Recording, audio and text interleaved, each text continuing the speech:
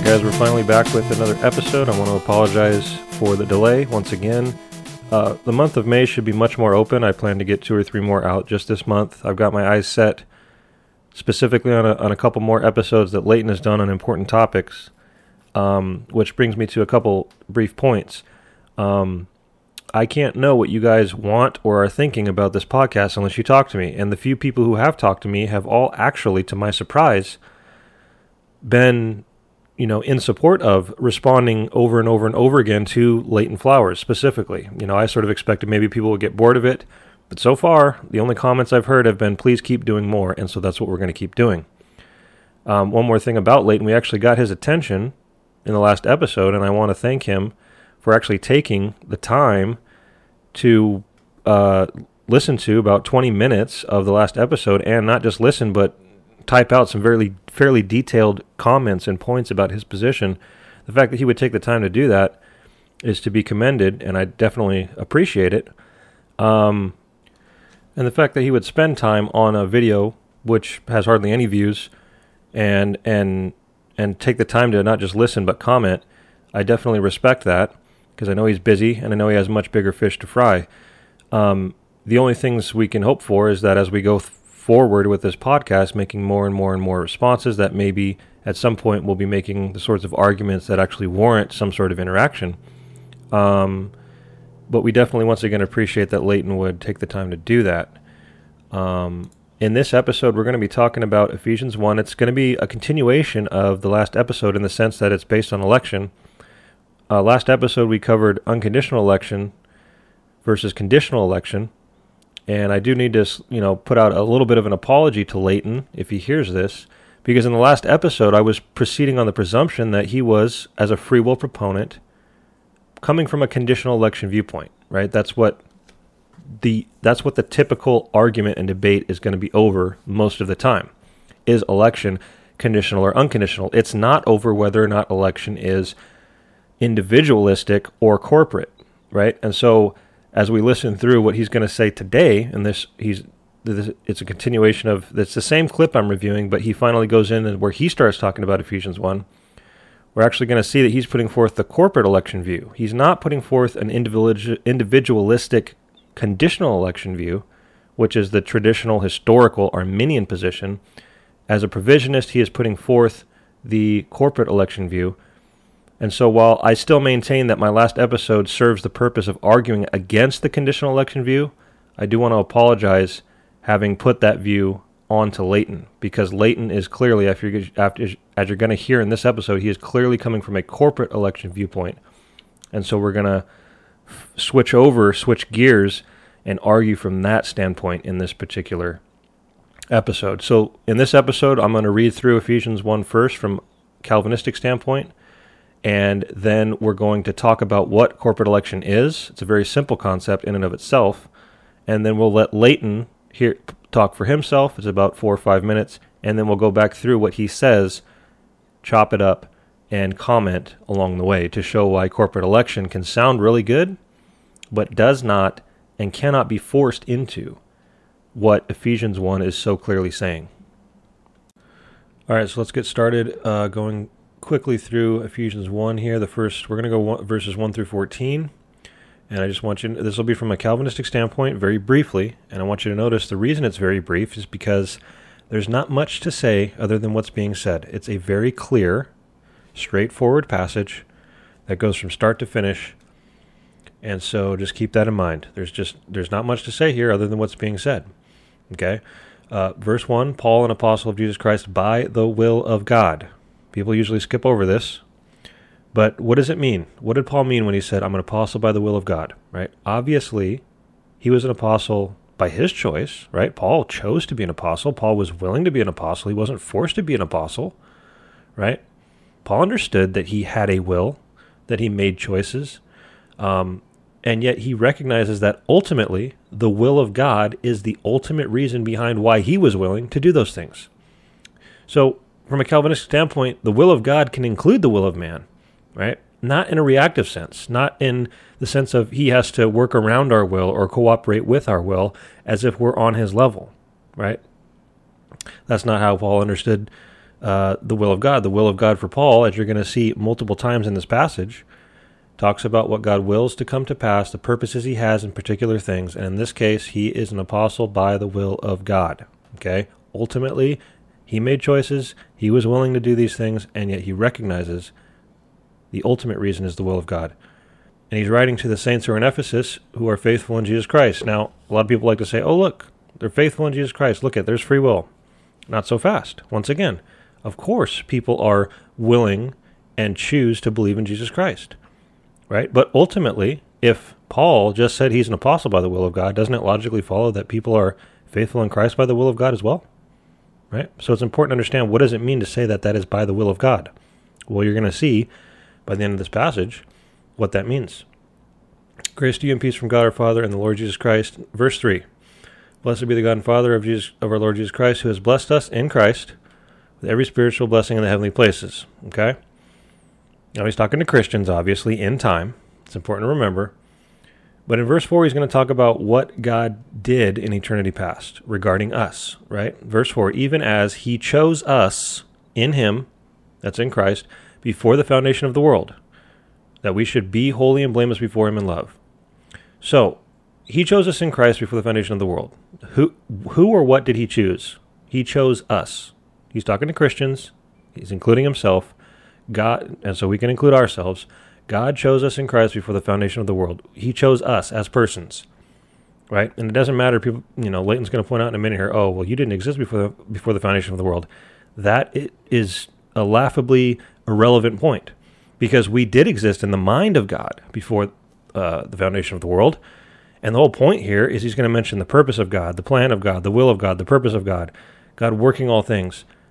Of course, we existed in the mind of God. We didn't exist physically as a creation yet, but we did exist in the mind of God, and that's his entire point.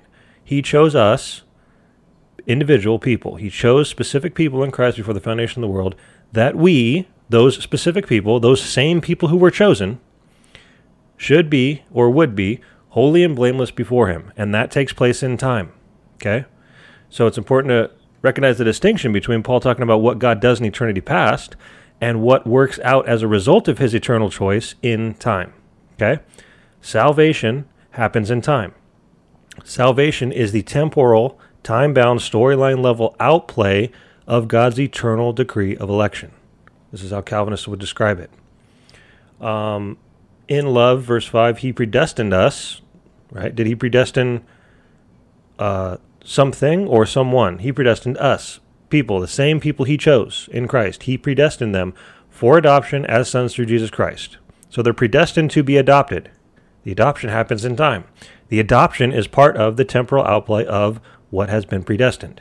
You cannot predestine someone to a particular end without also predestining how they get to that end, right? This is very simple logic, right? And as you'll see, Paul's going to end this passage with the conclusion that if God has predestined this particular end for us, this salvation end, us being holy and blameless before him in love, being adopted, he points out that God is the one working all things after the counsel of his will, according to this purpose, right? Since God has predestined that end for us, he is working all things toward that end, and he's not going to fail when he does it.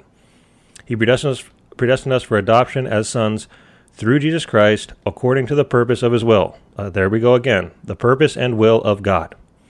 Verse 6, to the praise of his glorious grace. So why is God doing this? Is it necessarily for our benefit? We covered this in another episode when Leighton got a little emotional about things and starting talking about how he would appeal to little Timmy or Johnny and what sounds good or this or that. Of course, we benefit and are privileged to benefit from God's gracious acts. But he's doing it for himself. He's doing it to glorify himself, to the praise of his glorious grace. The praise, right? Which he has blessed us in the beloved. Verse 7, in him, that's in Christ, we have redemption through his blood. Now he's speaking present tense, right? We have redemption through his blood, the forgiveness of trespasses according to the riches of his grace, which he lavished upon us in all wisdom and insight, making known to us the mystery of his will, according to his purpose, there's purpose again, which he set forth in Christ as a plan for the fullness of time, to unite all things in him, things in heaven and earth. So, God chose specific people, us, in Christ before the foundation of the world. He predestined us for adoption, and this is all according to his purpose that he set forth in Christ before the foundation of the world as a plan for the fullness of time. Okay?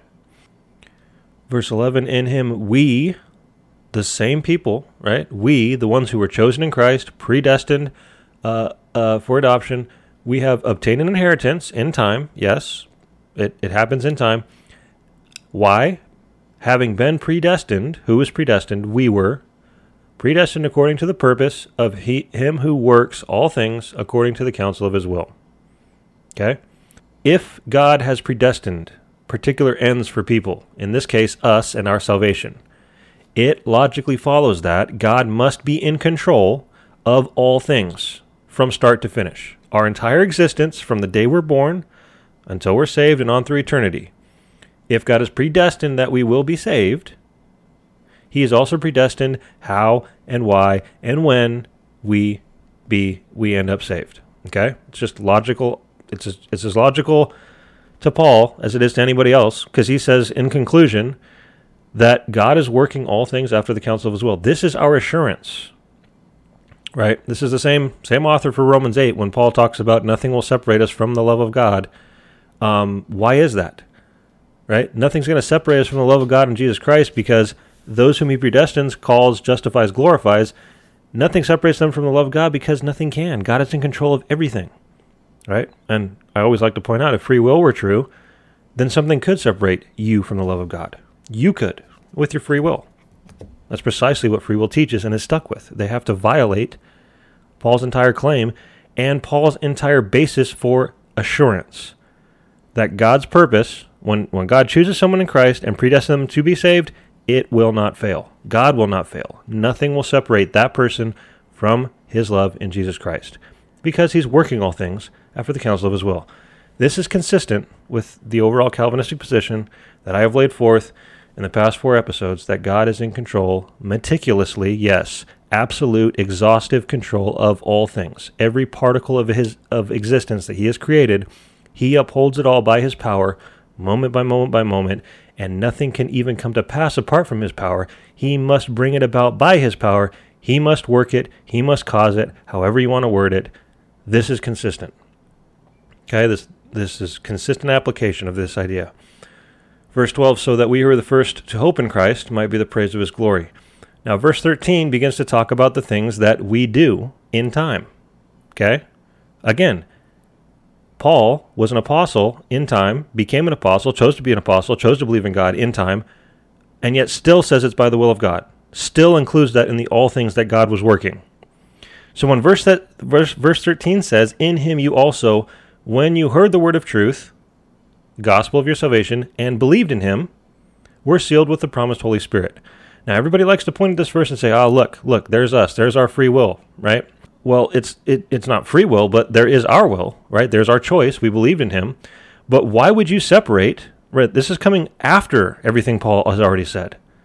So when Paul lays out from start to finish the fact that you're chosen in Christ, predestined, so on and so forth, and then God is working all things, why would you read the fact that you're believing the gospel in time and assume free will? Why wouldn't you assume that you believing the gospel in time, the gospel being brought to you, you hearing the gospel, you believing the gospel, is also all part of what God has predestined, purposed, planned, and is working after the counsel of his will? Which is more consistent with the context. What did Paul just say in the previous verse? Right? So when people try to point out that, oh, look, you heard the gospel and believed in him, yeah, how can you separate that out and try to draw some sort of free will assumption out of it, right? That's my question. Verse 14, who is the guarantee of our inheritance until we acquire possession of it to the praise of his glory. So as you can see, that this is a very straightforward, simple passage. The entire point of this passage is that Paul is explaining to Christians why they are now believing, why they are now Christians, why they are now saved, right? Paul is explaining to Christians why they're saved. And he doesn't give the free will answer, right? He doesn't say, God's made it possible, but you come along with your free will and actuate the things that God has made possible. That's not Paul's point at all. Paul says that the reason you are right now believing in Christ is because of all the things that God has done. Not what you've done, right? All the things that God has done for you specifically. These effectual things, right? He chose you in Christ before the foundation of the world that you would be holy and blameless. It's effectual. In love, he predestined you for adoption to himself as a son or daughter through Jesus Christ according to the purpose of his will. And his will is not going to fail. It's not going to be thwarted, right? And once again, he works all things, right? If he's predestined an end, he has to work all things toward that end, logically speaking. And he works all things after the purpose and counsel of his will, okay? Your will is most certainly included as part of God's will, part of the things that God is working. Not working around, not reacting to, but God is working all things, including your will, your willingness to believe at a specific point in time. As it says in the next verse, you heard the gospel and you believed it. Why? Is it because of free will? No, it's ultimately because God worked that out. He worked out that you would believe. It's all part of what God has predestined for you. So the point here is not that you don't have a will, or were forced, or are a robot, or anything like that. All these non-Calvinistic false assumptions that come into play if God is in control of all things. The point here is that since God is in control of all things, all of the things that you do are part of the picture. They're part of what God has planned and purposed and predestined and is working, right? And so what we're going to do is move into a continuation of the last episode's clip where we were listening to Leighton Flowers, because what he does is he spends 4 or 5 minutes. It's not very long in real time, but when we're going to break it down, it's going to be quite a bit to talk about. But he's going to go through and give his little run through of Ephesians 1, and it's going to be coming from what is known as a corporate election perspective. So last episode we talked about unconditional election and the difference between conditional and unconditional election. So historically, the mainstream views have been conditional election from Arminians and unconditional election from Calvinists, right? We covered last episode unconditional election, meaning that God's reasons for choosing particular people in Christ before the foundation of the world were not found in the people. They were found in himself and the purposes he has in the existence of the particular person that he is choosing to save in time, okay? So, and I showed how that is an active choice on God's part. It's not a reactive choice. I showed why it's not random or arbitrary at all on God's part, because he is creating, custom tailoring specific people for specific reasons and purposes. And sure, at the end of the day, we can categorize them into 2 general categories of saved and unsaved, right? Or destined for heaven, destined for hell, however you want to word it. The point is, the reason election is unconditional is because God, as the divine author, is creating, thinking up, planning out his characters, his creatures, their entire existences. And since God is not going based upon causative influences from outside of himself, since he's the only thing that exists before creation, he must be actively planning it all. Covered that in the last episode. That's Calvinism. That's unconditional election. The other mainstream view is the opposite of that, which is conditional election.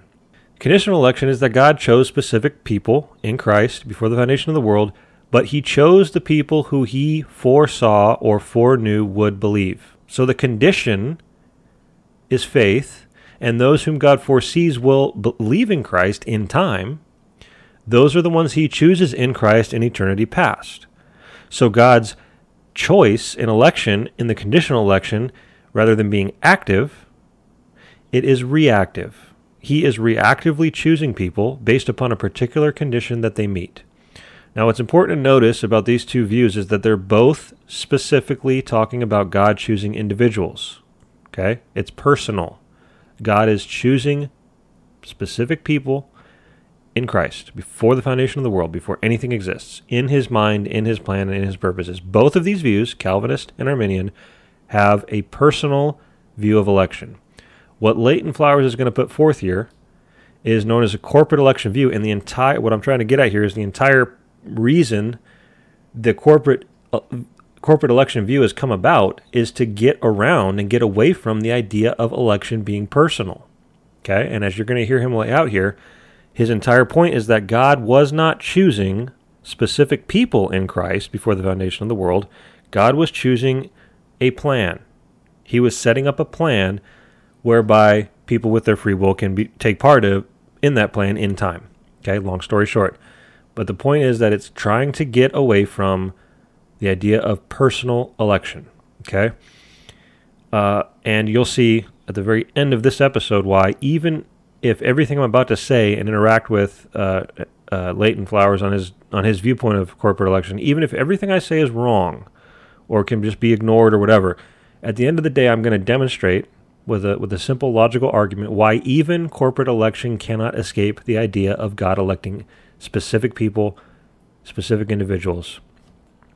Now, before we hear what Leighton has to say, I want to just briefly explain the idea of corporate election before you hear him lay it out, because even he's going to start off by saying, well, this is just really simple. It's just so easy to understand. It's not rocket theology, so to speak.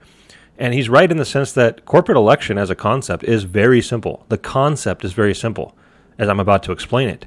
What's not simple is trying to word it and fit it into what Ephesians 1 says. And that's the point I really want to drive home by laying this out first. The concept of corporate election is very simple. Okay? God, in the corporate election viewpoint, God is not choosing, before the foundation of the world, he is not choosing individual people, specific people. What he's choosing is that people who make up a group in time, he's choosing a group, the faithful in Christ, as he's about to say, he's choosing that the faithful in Christ will be made holy and blameless. So God isn't choosing us in Christ that we will be made holy and blameless as individuals, which is what Ephesians, what the verse clearly says, because it uses the personal pronouns. But instead, God is choosing that those who are faithful in Christ will be made holy and blameless. So he's not choosing the individuals, and when it talks about predestined, he predestined us to adoption. God is not predestining individuals to adoption. What he's predestining is that those who are faithful in Christ will be adopted. Okay? So this concept is very simple, right? It's getting away from the personal and moving it to a group, and then predestining that those who make up the group will be predestined to a particular end, okay? And an analogy that I like to use that I think is fair to the corporate election position, it's a cute analogy, but I think it works very well. If we were to imagine that I'm going to open up a car wash, and we, for the sake of argument, it's the best car, it's perfect car wash, every car that goes through that car wash will be 100% sparkly clean, okay? It'll never fail. And that's analogous to God's never failing. If he predestines that those in Christ will be made holy and blameless, right? Everyone who enters Christ by faith will be, without fail, made holy and blameless.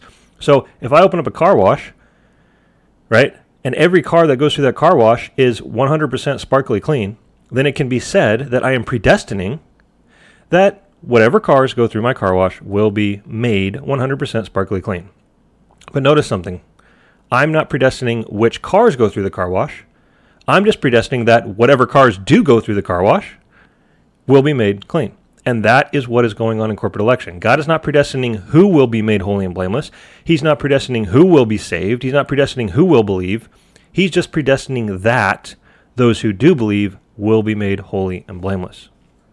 So keep that in mind. The concept is simple, but as you're going to see, it's not simple to fit it into Ephesians 1 and get around what is so clearly being said about God choosing people and God predestining people, okay?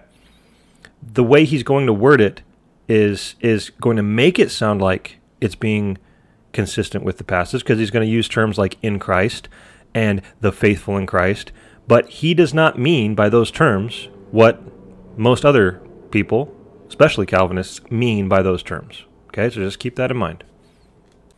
And I just want you to ask yourself, after having just gone through Ephesians, and especially the key verses where God chose us, God predestined us, and having been predestined according to God's purpose, he works all things after the counsel of his will. What is just the basic reading that anybody's going to get, right? Just Just think about it. If I come up to you and I say, hey, guess what? We're both Christians, right? We're both faithful in Christ, right? You say, yeah, of course. And I say, well, guess what? God chose us in Christ before the foundation of the world that we would be holy and blameless, and he predestined us to adoption. What would be your automatic understanding of that? You would say, oh, wow, so you mean the reason that I'm believing right now and have been adopted is because God chose me in Christ before the foundation of the world and predestined me to that end, that adoption? That's amazing. That's awesome. That's really cool. That's just the basic understanding of it.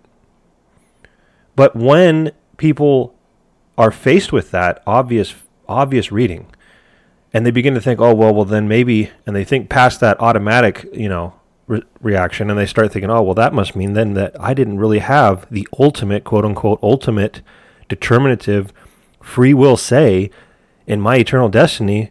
Well, I can't have that. And so we've got to find a way around that. And that is what you are about to hear. And so let's hear what Leighton says and puts forth as his view of corporate election in Ephesians 1.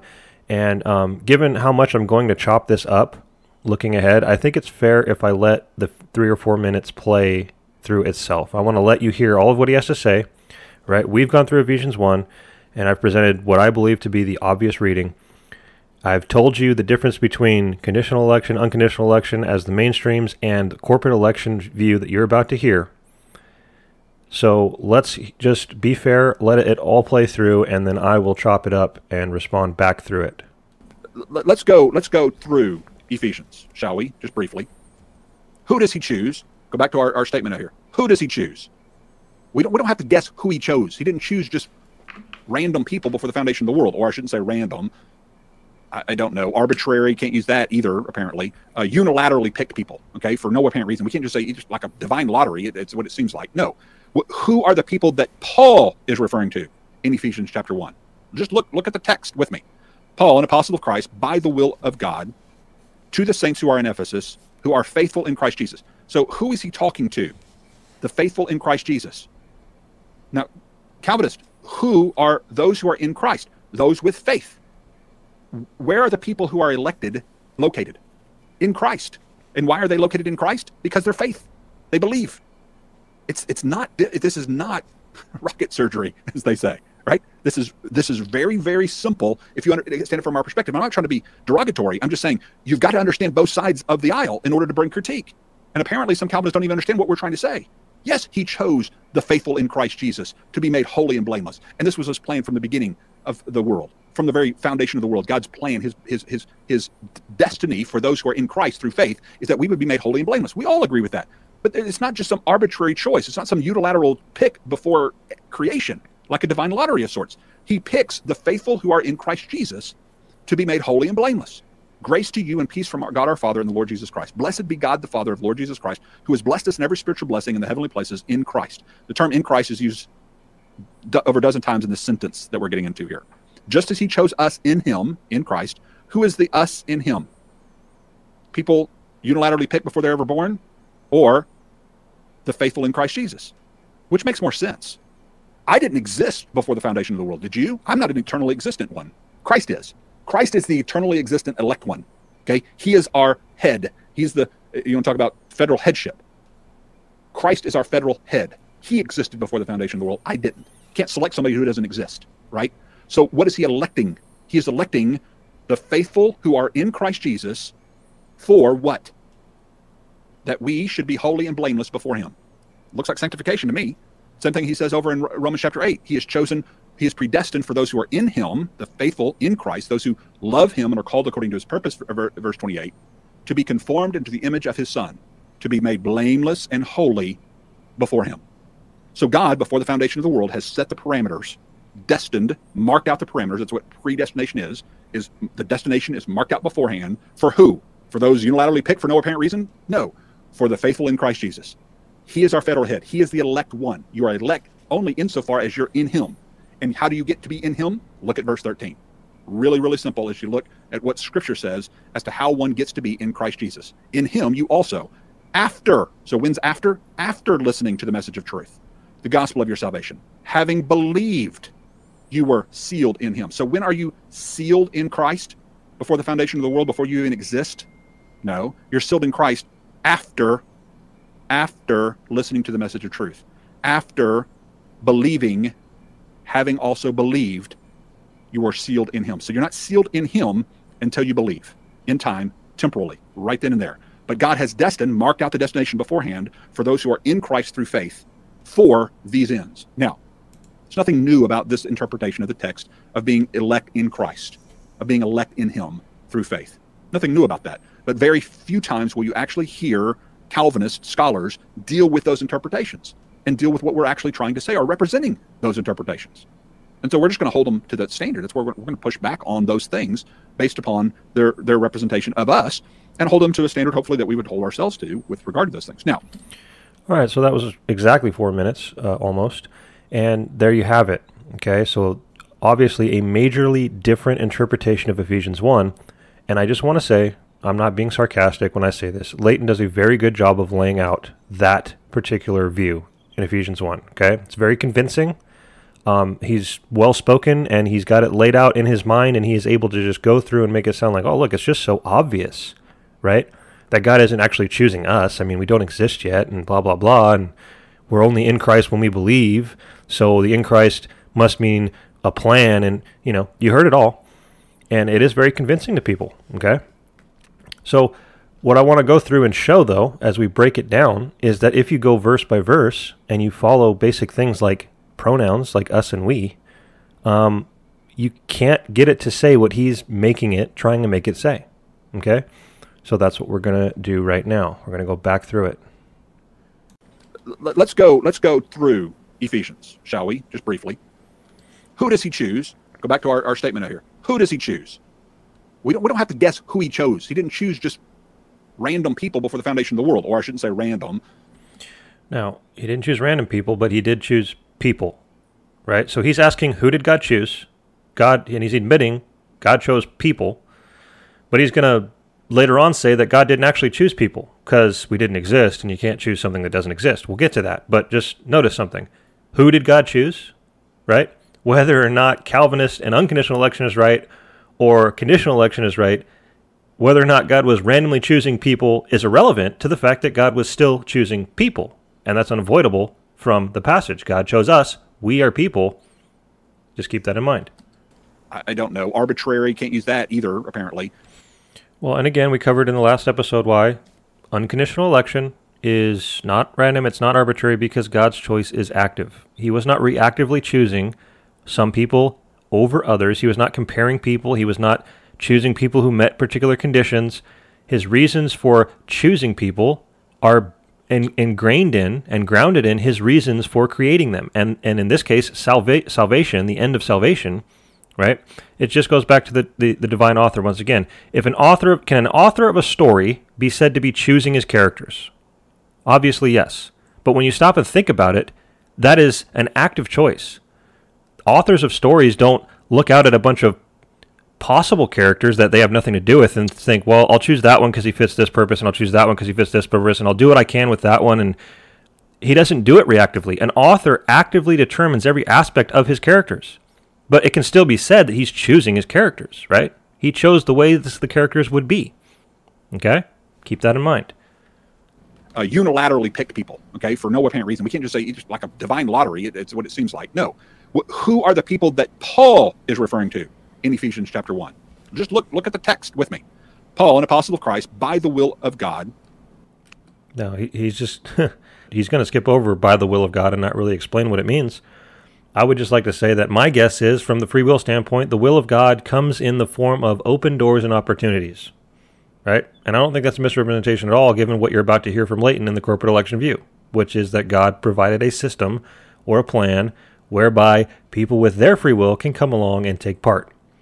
So this whole idea of by the will of God is just, well, God made it possible, and I guess when someone with their free will comes along and finally actualizes it, then we still get to sound like good little Christians and say it was by the will of God, because without God, it wouldn't have been possible, and blah, blah, blah.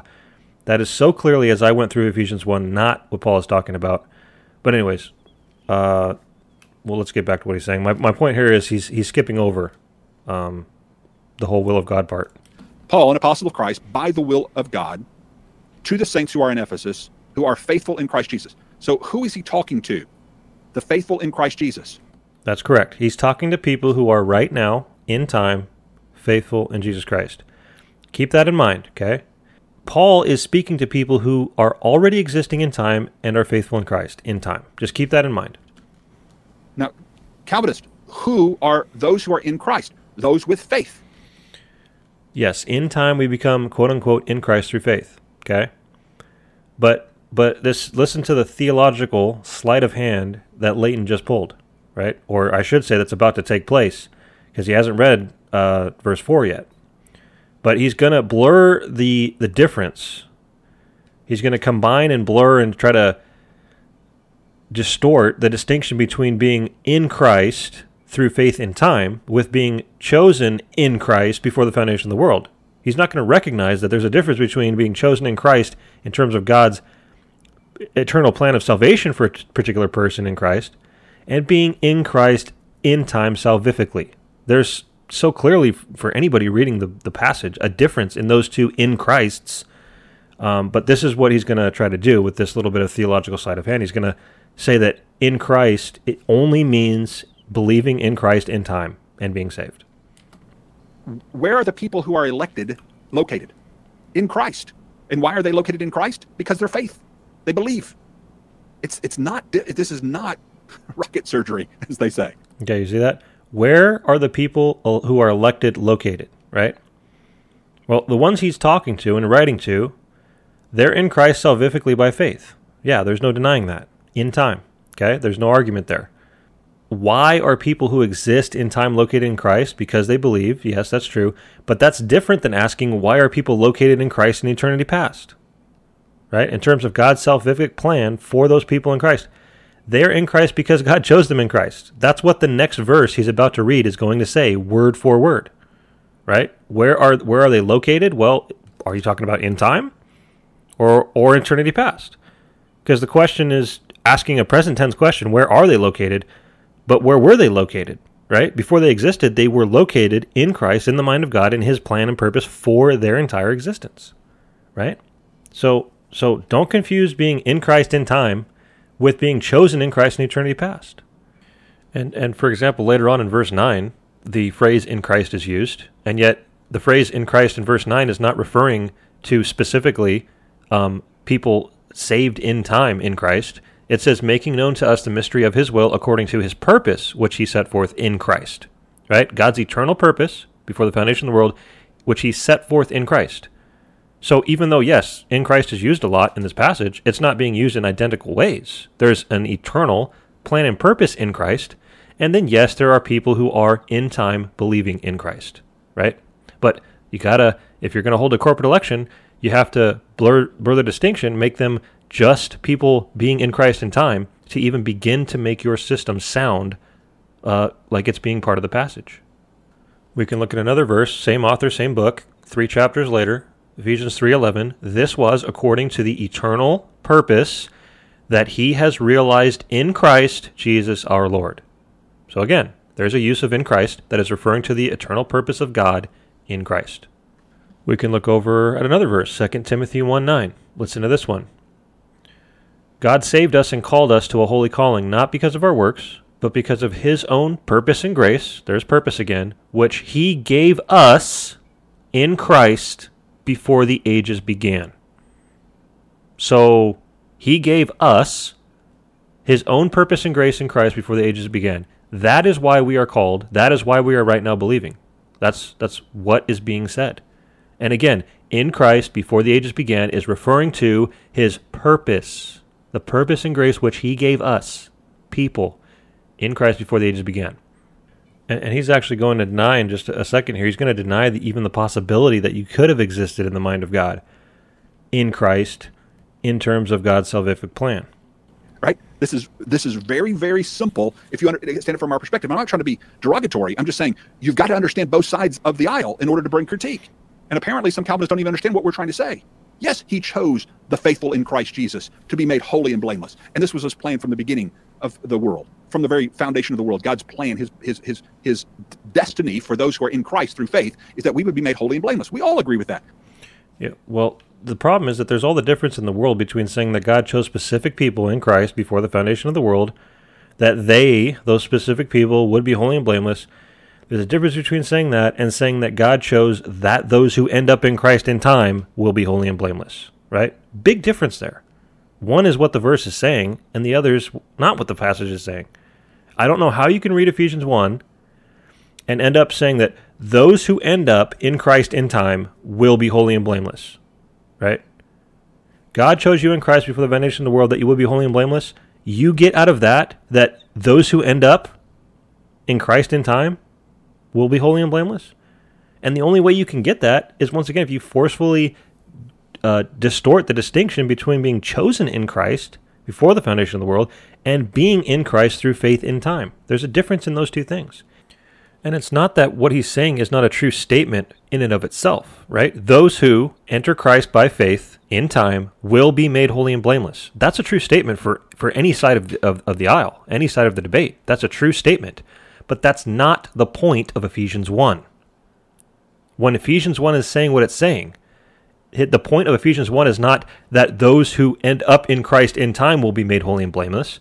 The point is that God has chosen people that those people would be made holy and blameless. And he predestines those people to adoption. He predestines those people to be made holy and blameless. That's the point of Ephesians 1. So this is another, I'm adding on this list of reasons why corporate election can sound really good. It's saying a lot of true things. It just doesn't mean what you necessarily think it means from the outset. Yes, those who are in Christ will be made holy and blameless. But that's not the point of Ephesians 1.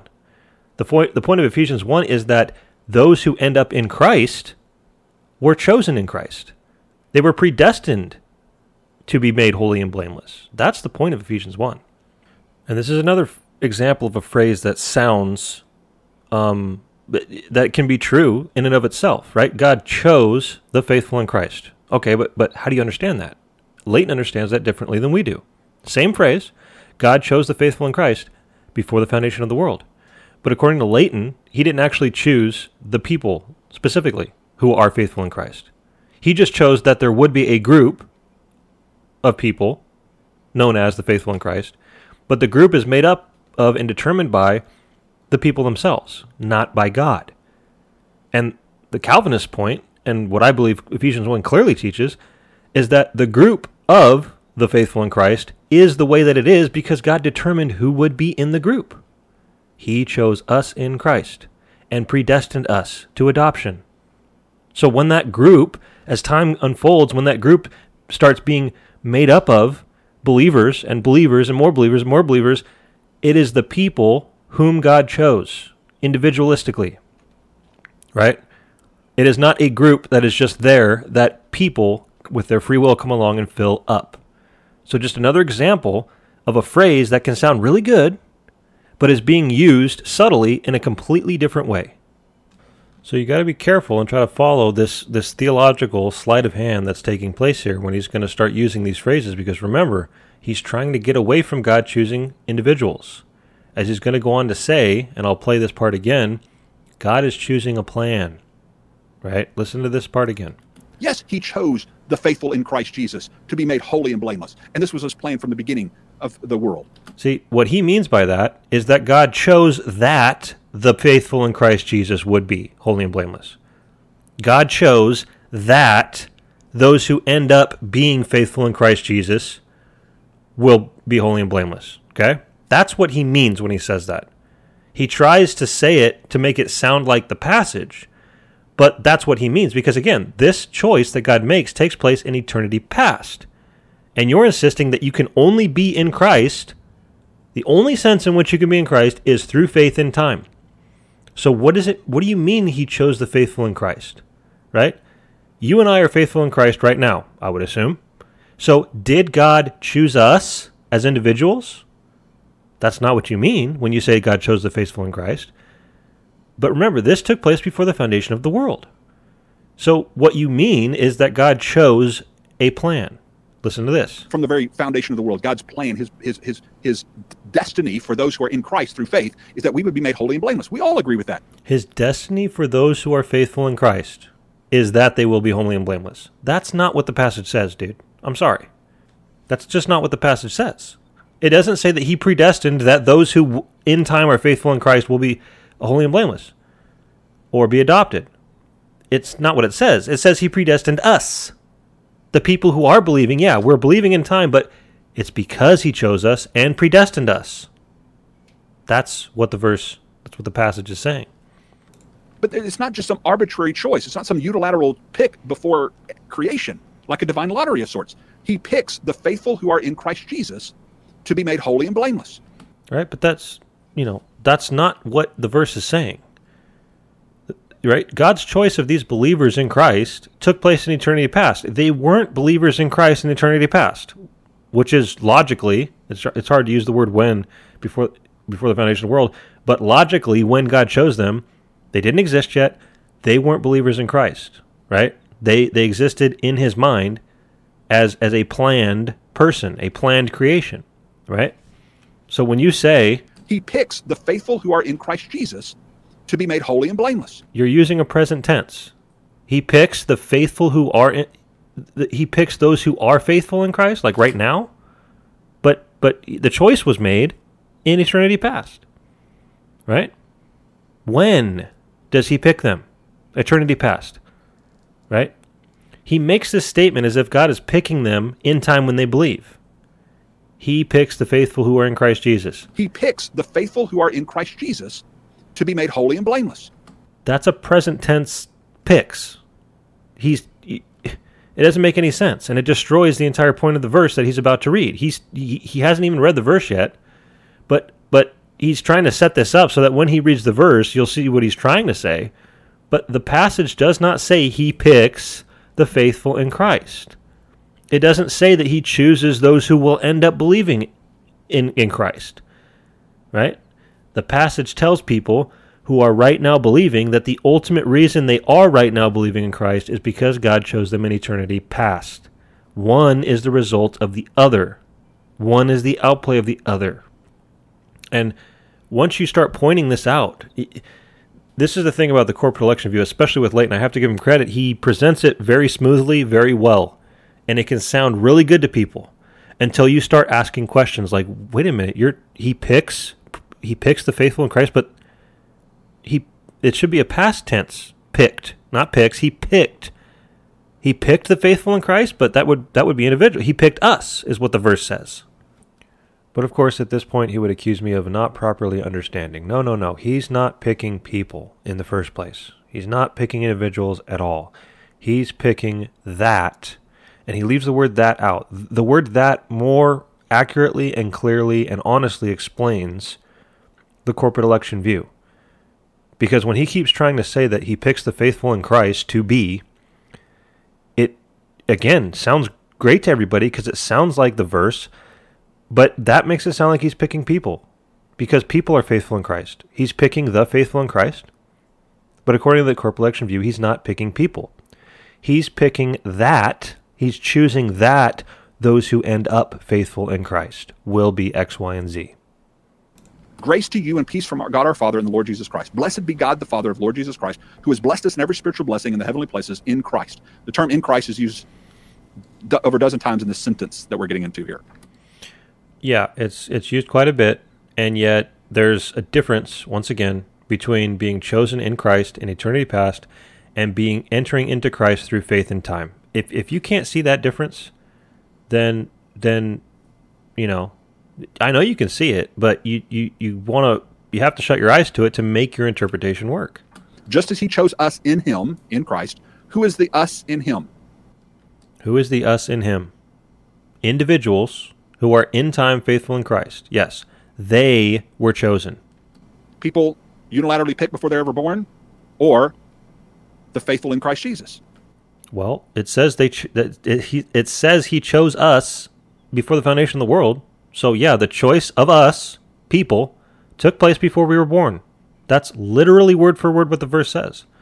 And I just have to ask, how else could it be worded, right? What would it have to say for it to be teaching that God chose us as people before we were born, before the world existed, in eternity past, before the foundation of the world? What would it have to say? It can't say anything other than He chose us, using personal pronouns. Okay? So, yes, people who are right now faithful in Christ, the verse says that they, as persons, personal pronouns, we, us, God chose us in Christ. Okay? But he keeps trying to word this as an impersonal group. God is choosing not personal individuals. God, in his view, is choosing an undefined group known as the faithful in Christ. Right? He chose the group, but not individuals that make up that group. Right? That's corporate election, and that's what he's trying to make the passage say. But you can't get around the pronouns. You can't get around he chose us. You can't get around he predestined us. Both of those actions took place in eternity past, right? Before we were in time faithful in Christ. So this is the entire point. The reason we are right now faithful in Christ is because he chose us and predestined us. That's the point of Ephesians 1. Which makes more sense. I didn't exist before the foundation of the world. Did you? I'm not an eternally existent one. Christ is. Christ is the eternally existent elect one. You didn't exist before the foundation of the world. No kidding. I've always sort of chuckled when Leighton mentions this, as if it's even beginning to be close to an argument. So what if we did not exist in eternity past, as in terms of a physical creation, right? So what? We obviously existed in the mind of God. It doesn't matter which side of the argument you're on here. You believe that you existed in the mind of God, right? And it's amazing for anyone to try to say that since you didn't exist in eternity past, therefore God must not or could not have been choosing you as an individual in Christ before the foundation of the world. You seriously think that's what Paul meant? I mean, again, how else can it be worded? If Paul wanted to say that the reason you're believing right now is because God chose you in Christ and predestined you, blah, blah, blah, he's talking to people and using words like us. How else can it be said? I mean, this argument of, well, you didn't exist, it would destroy so many other parts of the Bible where God is said to be foreknowing people or choosing people or, any of these sorts of things. The only logical worldview in which you not existing prior to, in the foundation, before the foundation of the world would actually matter would be an open theist view, right? Where God is not considering the people he's going to create, right? Nobody exists yet. God doesn't know who's going to exist yet. That's the only view in which this particular argument would make any sense at all. But for any other Christian, of course you existed in the mind of God in eternity past. Okay? He is our head. He's you want to talk about federal headship. Christ is our federal head. He existed before the foundation of the world. I didn't. Can't select somebody who doesn't exist, right? And there you have it, right? You can't select somebody who doesn't exist. God's not selecting individuals who don't yet exist. Therefore, he must be selecting a plan, a yet-to-be-filled group of non-existent people known as the faithful in Christ, right? And it's funny because he can't even say that God in eternity past chose those who would be faithful in Christ, as mainstream Arminians do, because even that would admit that God was choosing individuals. And Leighton can't have that, right? He can't have that. Can't select somebody who doesn't exist, right? That's laughable. Of course you can. God can plan and purpose and choose people for specific purposes as their creator before they exist. Of course he can, right? Of course he can. This is one of the weakest arguments I've ever come across. So what is he electing? He is electing the faithful who are in Christ Jesus. So he's electing, and notice what he just said there. He's actually just come out and said, what is God electing instead of who? He's just completely abandoned Paul's entire line of thinking. Paul's saying he chose us, he predestined us, and listen to this. So what is he electing? He is electing the faithful who are in Christ Jesus. What is he electing? As if it's a group, right? It's hard to sort of interact with this with a straight face. I mean, he just said, what is God electing? Maybe it was a slip-up. But again, for Leighton and a corporate election view, it's not who is God electing, it's what is God electing. It's a plan. It's an unfilled group of yet-to-be people. Because remember, the choice takes place in eternity past. God is not choosing people in time, right? The verse doesn't say God chose us in time. because we were faithful. Doesn't say that. It says he chose us before the foundation of the world, right? And again, he's not even electing those who would be faithful in Leighton's view, right? He's just electing the faithful in Christ as a group of undefined people, right? And I'm sorry to split this up and comment so much, but if you don't pinpoint these things, then I have to admit, even I'll admit, it's hard to pick up on it, right? This view of corporate election, which once again Leighton does such a good job with, it is, out of all the topics that I've studied and it's one of the best theological sleight of hands that people can pull off, because it sounds just like it's the faithful in Christ. That's who he's choosing, but it's not a who in your viewpoint. It's a what, right? What? So what is he electing? He is electing the faithful who are in Christ Jesus for what? That we should be holy and blameless before him. And if you were to just take this, well, you can't choose something or someone who doesn't exist concept, it would just obliterate cover to cover the entire Bible. I mean, I mentioned already Psalm 139:16 that before you existed, when as yet there was none, God formed your days for you. Well, how? You don't exist yet. God can't form the days for someone who doesn't exist. That just doesn't make any sense. Well, what are you talking about? Of course it makes sense. The verse says, when as yet there was none, God formed my days for me. Me. Personal. Right? So I didn't exist yet, and God forms my days for me. If God could form my days for me when I don't exist, certainly he can choose me in Christ before the foundation of the world, before I exist. I mean, give me a break. For what? That we should be holy and blameless before him. Looks like sanctification to me. Same thing he says over in Romans chapter 8. Yeah, so sanctification, again, anything that we undergo in time is the outplay of what God has predestined. All of it, right? Not just after we become faithful in Christ, but all of it. But he tries to make this say that God has predestined not that certain people will be made holy and blameless, but he has predestined that whoever believes will be holy and blameless. In the same way that I have a car wash, I'm predestining that whatever cars go through come out clean. I'm not predestining which cars actually go through. This is the difference. This is the distinction. It's subtle, but it makes all the difference in the world. And you just have to ask once again, which view is more consistent with the entire reading of the passage? Okay? When he's going to conclude in verse 11 by saying, God, according to the purpose of God who is working all things after the counsel of his will, is that really all things from start to finish? According to the corporate election view, he's not working all things from start to finish. He's only working the after facts, right? He's only working that when people enter Christ. Then he works out that they'll be holy and blameless. Then he works out their adoption. Then he works out, in this case, as we're talking about, sanctification. But the point of Paul is that he's working it all from start to finish, each and every step along the way. Same thing he says over in Romans chapter 8. He is predestined for those who are in him, the faithful in Christ, those who love him and are called according to his purpose, verse 28. Listen, this is why it's so subtle. You don't pick up on it, you're going to miss it. Listen to this again. He is predestined for those who are in him. He has predestined for those who are in him? That's not what Romans 8 says. Romans 8 says, for those whom he foreknew, he also predestined to be conformed to the image of his Son. Those whom he foreknew, people, he predestined them to be conformed to the image of his Son. He didn't predestine for, again, corporate election, he did not predestine for those who would be in him to be made conformed to the image of his Son. Those whom he foreknew, he predestined. And this is how, with just a subtle twist, you can make a verse say something it's not.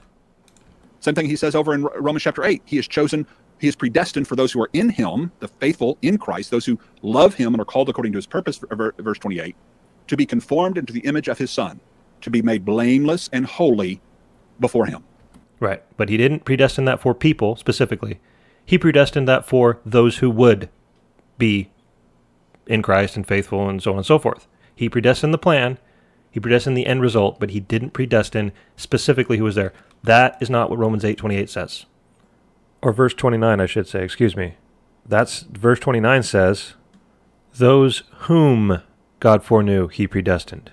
Again, the most critical question you can ask of this entire, both of these passages. Who or what is God choosing? Is it a what or is it a who? In both passages, it's a who. It's people. And who or what is God predestining? Is it a what or is it a who? It's a who in both passages. He predestined us, and those whom he foreknew he predestined to be conformed to the image of his Son. Right? It's all personal. Both passages by the same author, it's all personal. And I just want to really point out that if you're going to try to pass, as Leighton is, this corporate election view, all the way down the line, he is choosing plans, not people. He is predestining plans and not people. Okay? You have to keep that in mind as we go through. Completely different. It's just an ignoring of the verses themselves to try to make your free will-based system sound like the passage. So God, before the foundation of the world, has set the parameters, destined, marked out the parameters. That's what predestination is the destination is marked out beforehand. See? Just the destination. He's set up the system. He's made it possible. He's built the car wash, and now it's open for business. For who? For those unilaterally picked for no apparent reason? No, not for random people, but for people specifically, as I've been demonstrating over and over and over and over and over. Doesn't matter where you run Ephesians 1, Romans 8, it's us, all the way down the line, specific people. No, for the faithful in Christ Jesus. Yeah, the people specifically who are faithful in Christ Jesus, they were predestined. They were called. They were justified. They were glorified. They were chosen. Them, people. He is our federal head. He is the elect one. You are elect only insofar as you're in him. And how do you get to be in him? Look at verse 13. Really, really simple as you look at what Scripture says as to how one gets to be in Christ Jesus. You're elect only insofar as you're in him. Where's that verse? Where is that verse? You're only elect insofar as you're in. So again, when God chose us, he wasn't really choosing us because we're not yet in Christ, because we don't exist, so we can't actually be chosen yet. We're chosen in time when we enter Christ. Then we become elect. We become chosen. This is, again, really, really, it's insane. And yet people, when they lay it out so smoothly, it sounds great. People eat it up because it's not Calvinism. As long as it's not Calvinism, it sounds great. But guys, listen to this again. He is our federal head. He is the elect one. You are elect only insofar as you're in him. And how do you get to be in him? Look at verse 13. So you get to be in him by free will, according to the corporate election view. So you make yourself chosen. You make yourself elect. And just think about what this does to all of the rest of the New Testament when it talks about God's elect, right? This is how they get to fit free will into their system. And quite literally, they might not admit what I'm saying here, that you make yourself elect, but that is literally what it is. God didn't actually choose you, but you made yourself chosen in time when you believed. You made yourself elect, right? And so when you start pointing at other places in the New Testament where it starts talking about God's chosen, and you ask the simple question, but did God choose them? Well, they could just say, well, yes, of course. They're elect and blah, blah, blah. But again, go back to the car wash analogy. You didn't choose which cars went through the car wash. The best you can say is you chose the plan. You chose the result. You chose that the cars would be made clean. But once those cars go through and they're made clean, you don't get to say that you chose those cars. They chose your car wash, not the other way around, right?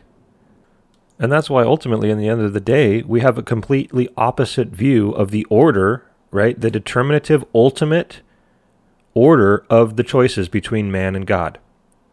In the Calvinistic worldview, you chose God in time because he ultimately chose you in eternity past, right? You chose God because he logically first chose you. But in the free will worldview, especially in the corporate election worldview, God chooses you. You become elect because you choose him, right? He sets up the plan, but you choose him, and then you can be said to be chosen by him. It's a reversal of the logical order. You've set man up as being the ultimate determiner of God's choice, rather than God's choice being the ultimate determiner of man's choice. Really, really simple as you look at what Scripture says as to how one gets to be in Christ Jesus. Right. And yet, how do you get by your own free will when you don't exist yet, how do you get to be chosen in Christ before the foundation of the world? God's the only one that can do that, right? And I just have to quickly bring up a single solitary verse, right, that completely destroys what he just said, that you're only elect insofar as you're in him, in time, believing. 2 Timothy 2:10 says, everybody knows this verse because it's always used by Calvinists, for good reason, for this specific reason. Therefore I endure everything for the sake of the elect, the chosen, that they also may obtain the salvation that is in Christ Jesus with eternal glory. Now, how can you be enduring things for the sake of chosen people who have not yet obtained the salvation in Christ if you get to be elect by obtaining the salvation in Christ through faith? This verse completely destroys what he just said, that you're only elect insofar as you're in Christ. Completely destroys it. Right? I endure everything for the sake of the elect, the chosen, that they also may obtain the salvation that is in Christ Jesus with eternal glory. In him you also, after, so when's after? After listening to the message of truth, the gospel of your salvation, having believed, you were sealed in him. So when are you sealed in Christ? Before the foundation of the world, before you even exist? No, you're sealed in Christ in time when you believe. And that is not at all a contradiction to God choosing you in Christ before the foundation of the world. At all. Doesn't contradict it at all. No, you're sealed in Christ after listening to the message of truth. After believing, having also believed, you are sealed in him. So you're not sealed in him until you believe. Yeah, no problem there.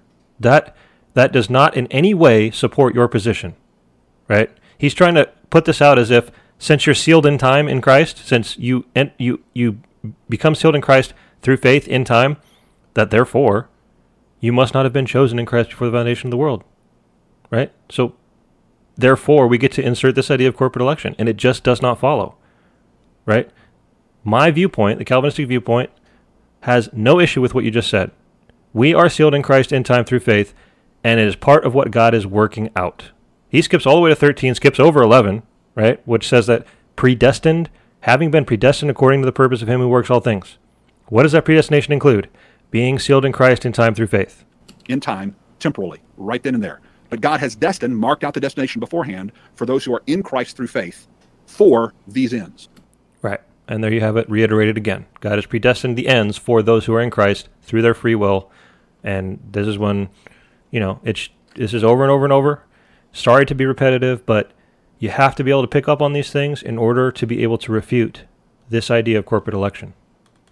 And I just have to stop because verse 11, which he skipped over, is so critical to the Calvinist position and this passage as a whole, right? It's the summary and the assurance of the fact that what God has predestined will come to pass. God works all things after the counsel of his will. How does that work in corporate election? How do you fit the phrase all things into that? Because if corporate election is true, all God is working and all God is ensuring will come to pass are the after effects of salvation, the after effects of the free will faith of the person. God is working and ensuring that once you believe, you will be made holy and blameless, you will be conformed to his image, you will be adopted, so on and so forth. But God isn't working all things by definition if that's all that's applicable to, because he's, the entire point of corporate election is he's not working your faith, is he? Your faith is not part of the all things that he's working. There's nothing new about this interpretation of the text of being elect in Christ, of being elect in him through faith. Nothing new about that. But very few times will you actually hear Calvinist scholars deal with those interpretations. Well, we're trying to do it here. And again, not a single verse in the Bible will tell you that you become elect in Christ in time. Right? Not a single verse in the Bible will support what you just said. And deal with what we're actually trying to say or representing those interpretations. And so we're just going to hold them to that standard. It's where we're going to push back on those things based upon their representation of us and hold them to a standard, hopefully, that we would hold ourselves to with regard to those things. Now, and that's fair, and that's fine. And I'm pushing back on your interpretation of Ephesians 1 and showing that you have completely avoided all the pronouns. You've forced removing the distinction between in Christ in the mind of God in terms of a plan and in Christ in time. And you've said some fairly amazing things like God can't even pick you if you don't exist yet. I mean, these are the types of things you have to commit to, these absurdities you have to commit to make your corporate election system fit the text. This is what happens, guys, when you have to force free will, the thing that you will never let go of, right? Instead of reading Ephesians 1 and seeing that it's all ultimately God, yes, you play a part, yes, you believe, yes, but it's all ultimately God's will, God's purpose. From the start to finish, he's working it all. Instead of saying, well, man, I guess then I'll let go of this idea of free will because it's just so clearly not there. You refuse to let go of free will, and as a result, you have to twist the life out of it. You have to twist the entire concept of what Ephesians 1 is saying into this idea of corporate election, right? When the entire point of Ephesians 1 is, hey, Christians, guess what? Here's why you're Christians. Why are you right now believing in time? Because this is what God has done. He's chosen you, he's predestined you, and he's working it all, right? And I just want to ask one more time, what would the Bible have to say for personal election to be true? Right? What would it have to say? And half of me, I'm 50-50 on this, half of me says you can't think up. Use your imagination. You can't think up a more clear, better way of saying that God chose people in Christ than saying, hey, Christians, guess what? God chose us in Christ before the foundation of the world. How could you more better word it? Half of me says you can't even think one up. The other half of me says, even if you could think one up, and I challenge anybody to, I could take the exact same subtle twisting of the concept that Leighton here has applied to Ephesians 1 and God choosing people for the foundation of the world, and apply it to whatever statement you're going to give me that you think would be better. I could make the same argument. I could make that corporate election as well. I could take the statement that you think is necessary to make the Bible teach personal election, and I could use the same type of argumentation to make it say or seem like corporate election. And this just goes to show Calvinism, Ephesians 1, in my opinion, is Calvinism word for word. You can't be any more clear, and it just shows that no matter what the Bible says, in certain instances, people are they're going to find ways around it. If you can find a way around personal election in Ephesians 1 and Romans 8, you can find a way around anything at all, right? You can find a way around anything if you can find a way to make Ephesians 1 this idea of corporate election. Now, we're getting towards the end, and I just want to hammer home one last point, because the great irony here is at the end of the day, corporate election seeks to remove the idea of personal election and make it impersonal, right? God is not choosing specific people before the foundation of the world. He's just choosing a group that will someday be filled by people. But the problem with this, once again, is when you bring up the foreknowledge of God. The foreknowledge of God, as I have said before, is the absolute death knell to the free will position. The foreknowledge of God will always be the greatest hindrance and refutation to every aspect of a free will position. And in this case, corporate election, when you bring God's foreknowledge into the picture, even if free will, quote unquote, were sort of true, where, yeah, you're doing your own thing and so on and so forth, God's foreknowledge does not, it makes it impossible for even corporate election to get around what's being said. To demonstrate this, I'll use an example that those who hold a corporate election like to use a lot. They'll say, for example, I can predetermine that an airplane will leave one destination and go to another. I can predestine that the airplane will go from California to New York, but that doesn't mean that I have predestined who will take that plane. Right?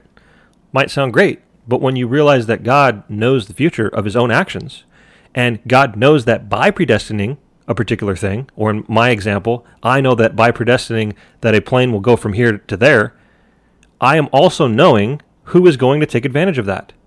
And it gets even worse for you when you realize that that's enough of a point when whether or not I have anything to do with the people who are going to take advantage of that flight, right? By predestining that flight, I am causing people to take advantage of that flight. And if I do so knowing who will and will not take advantage of that flight, even that view, that corporate view, has me predestining individual people who I know will take that flight. But it gets even worse when you realize that God is predestining in this corporate election view. He's predestining this corporate election, but he is the creator of the very people he knows will or will not take part in that system. So at the end of the day, the foreknowledge of God shows that even corporate election cannot actually escape predestination of individuals. And you know, the problem here for the corporate election view is that foreknowledge of God cannot be ignored when it comes to this issue, right? God is making his choice in Christ before the foundation of the world.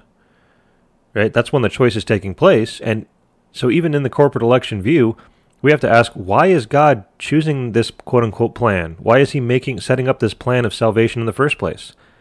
And they would say, as everybody, from the free will side would say, well, because he foreknew the fall would take place. And you're going down the road of admitting that God knows that sinners will exist. He's going to be the creator of those very sinners. He knows exactly which sinners will exist. And he knows exactly which people, when he makes that plan, will or will not take advantage of his plan before he ever creates the universe. So even in eternity past, in the mind of God, when God formulates his corporate election plan, he already knows the identities of all the individuals who will make up that group. So it's like a once you bring the foreknowledge of God, it defeats the entire purpose of corporate election of getting away from individual election, because in the end, it still is.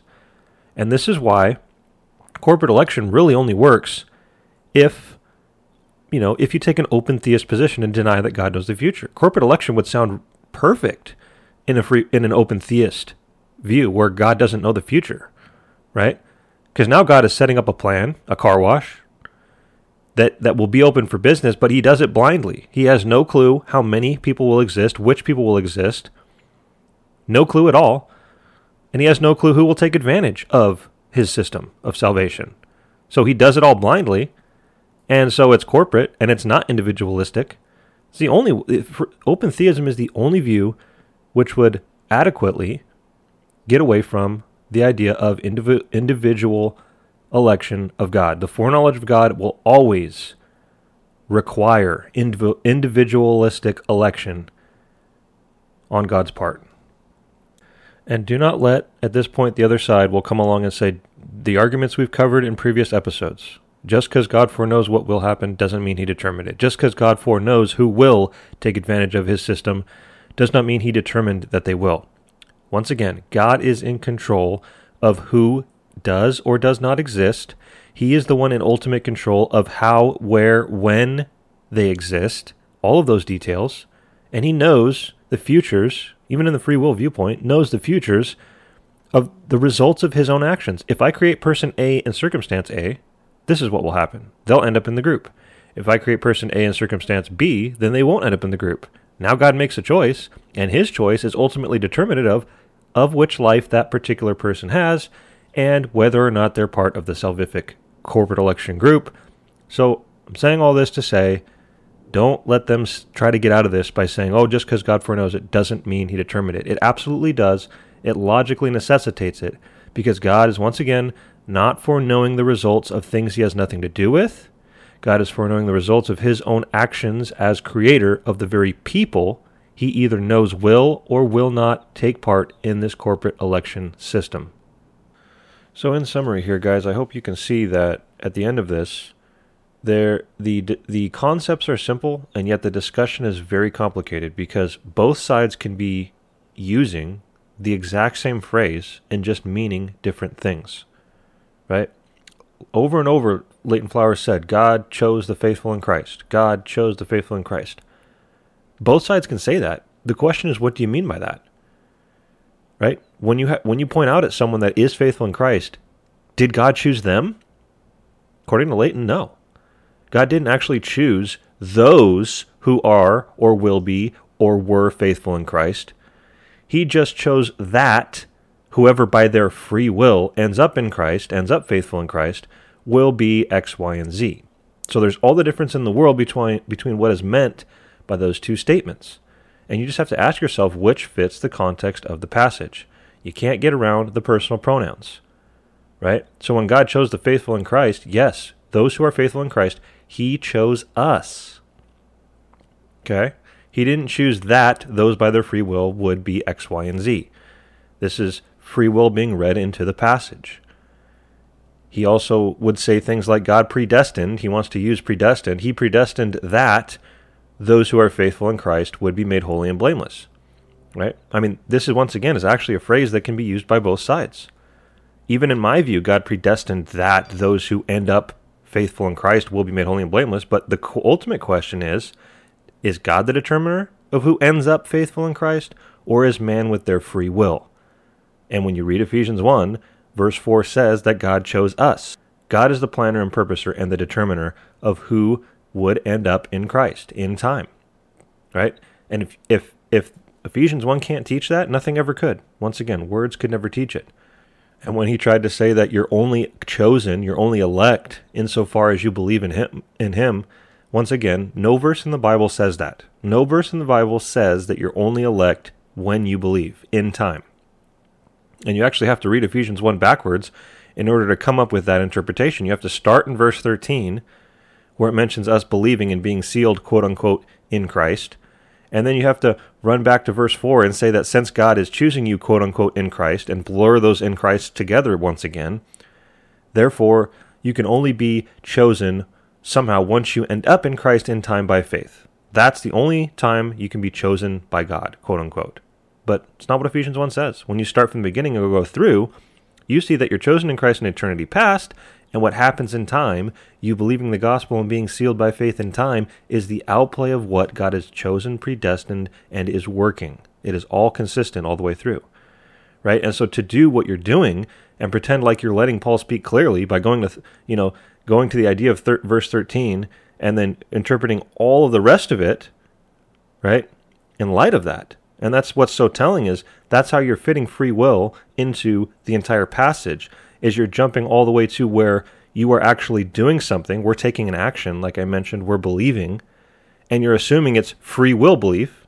Instead of assuming it's something that God works, you're assuming it's free will belief, and then reinterpreting the entire passage in light of that, right? You have to find a way to fit your free will, your unjustified, falsely assumed foundation into the passage. It's the lens through which, you're reading this entire passage, the free will lens.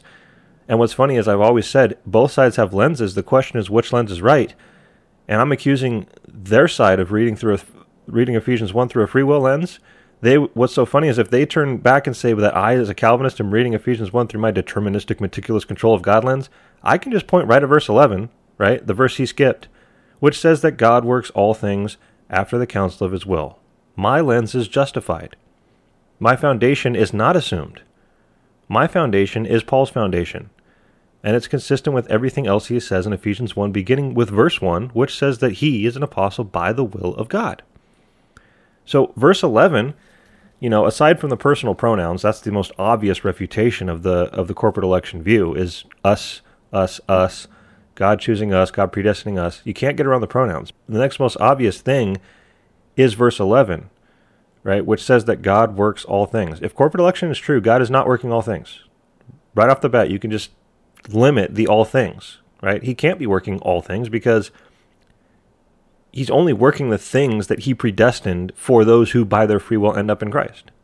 He's only working after effects of the free will actions of creatures, but he's not actually working the actions of the creatures themselves, right? Because you're falsely assuming free will once again. So he's not working all things exhaustively. You have to limit the extent of what God works because you're assuming free will, right? You're assuming there are things that ultimately you work. And instead of understanding that the things you do can be part of what God is working, you are ultimately assuming that it's either you or God working things, and that there are actually things that you ultimately work, that God has to work with or work around. And I've heard people try to say that Ephesians 1 is not teaching that God works all things himself. Ephesians 1 is teaching that God takes what we work and works it. But this is a laughable interpretation, because if he's taking something he didn't work and working it, then he's not working all things by definition, because there are things out there that he's not working. It's a self-refuting claim. I've also heard Leighton try to point out and emphasize that the working, the verb of God working things here is a present tense, that God is right now working. He points that out as if it's somehow putting forth this idea that God is working with or working around the free will choices of man. Well, once again, you're assuming free will, and it's causing you to make the verse say something it's not saying. God most certainly is working all things right here and right now, presently. He is always working all things, and that includes your will and your choices. God, pointing to the present tense and saying that God is always right now working things, is so clearly supporting my position that God is in absolute control of all things, that he is working all things, right? And so it includes our will. It includes that we are faithful in Christ by the will of God. Paul was an apostle by the will of God. This is the consistent biblical and logical foundation that I have put forth through the first few episodes that I've put out. God's power upholds every particle of existence moment by moment by moment. Nothing can even occur or come to pass unless God willingly chooses to exert the power necessary for it to come to pass. He upholds the universe by his power. In him all things consist. In him we live and move and have our being. From him and through him and to him are all things. He works all things after the counsel of his will. If you understand all these things together in a consistent biblical application, there is no confusion and there is no room for free will. So I hope you guys have enjoyed this episode on election in Ephesians 1. I hope it's helped you to see that individual election in Ephesians 1 is unavoidable. And I hope it's helped you to see that when you come across this corporate election view that sounds so good and is using phrases that both sides can actually be using, that you're able to detect and pick up the ways in which the phrases are being used, the assumptions that are being made, and better be able to argue against it. Because until these things can be pointed out, this corporate election view is going to sound really good to people, and they're going to eat it up and latch onto it because it's not Calvinism. As long as it's not Calvinism, people are going to love it. And so I hope you have enjoyed this. We've got certainly a couple more episodes lined up that I want to respond to on Leighton. He's put out an episode on the idea of the non-free will free will in Calvinism, which we'll review and demonstrate as a lot of inconsistencies in the Calvinist position itself when it comes to things like compatibilism. And I also want to review an episode that he did on the idea of, does free will make you better than the people around you when it comes to you being saved? So look forward to those things. Once again, like and share. You can find Consistent Calvinism Podcast on YouTube and any podcasting app. You can go to the Twitter and follow at the letter C Calvinism, at C Calvinism, to hear updates and see discussions on there as well. We'll see you guys next time. Thanks again.